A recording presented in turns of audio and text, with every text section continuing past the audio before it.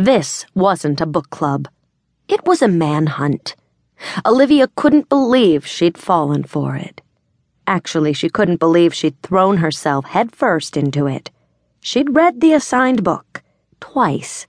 She'd downloaded important discussion points, made detailed notes, marked up the pages, and finally, before walking into the brewery, she'd sat in her car for 10 minutes, pumping herself up for this first foray into a girls-only gathering.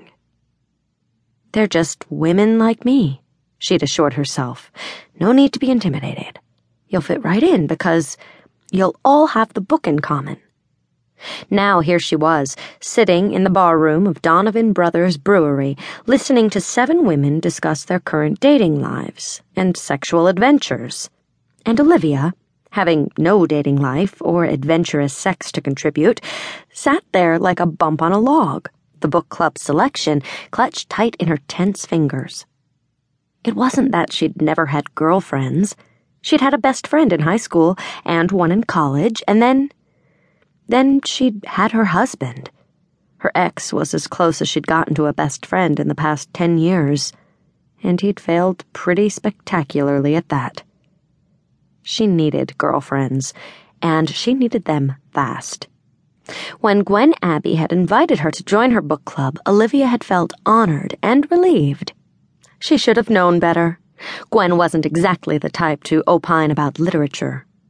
Oh, she was smart enough, but her attention flitted about like a hummingbird after a shot of espresso. She might read a book, but Olivia couldn't imagine her spending 2 hours talking about it afterward. "I'm so glad you came," Gwen whispered, putting an arm around Olivia's shoulders for a quick squeeze. "Isn't this fun?" "Yes," Olivia answered, feeling her fingers go numb against the slick cover of the book. She really, really wished she hadn't posted so many sticky notes in the pages.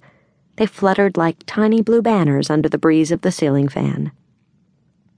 "Can you even believe how adorable he is?" Olivia glanced automatically toward the bar, where a very young, very handsome man filled glasses at the tap.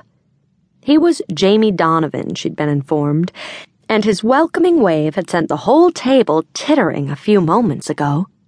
The tittering had been followed by promises, or threats, of what the women would do if they got Jamie Donovan alone for an hour.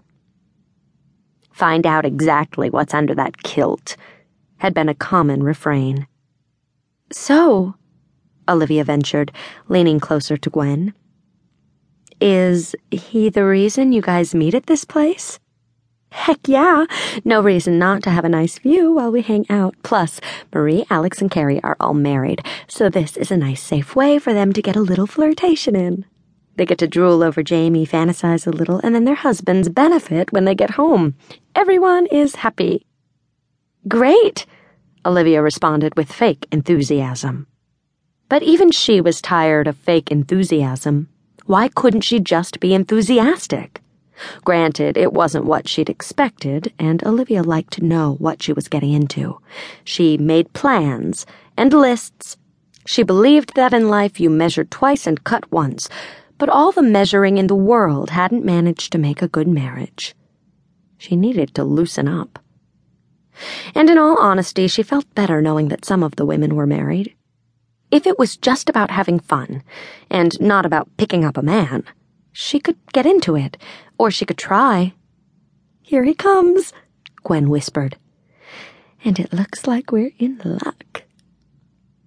"Jamie," one of the women called. "You wore the kilt for us." The cute bartender with the messy dark gold hair winked at them. At all of them.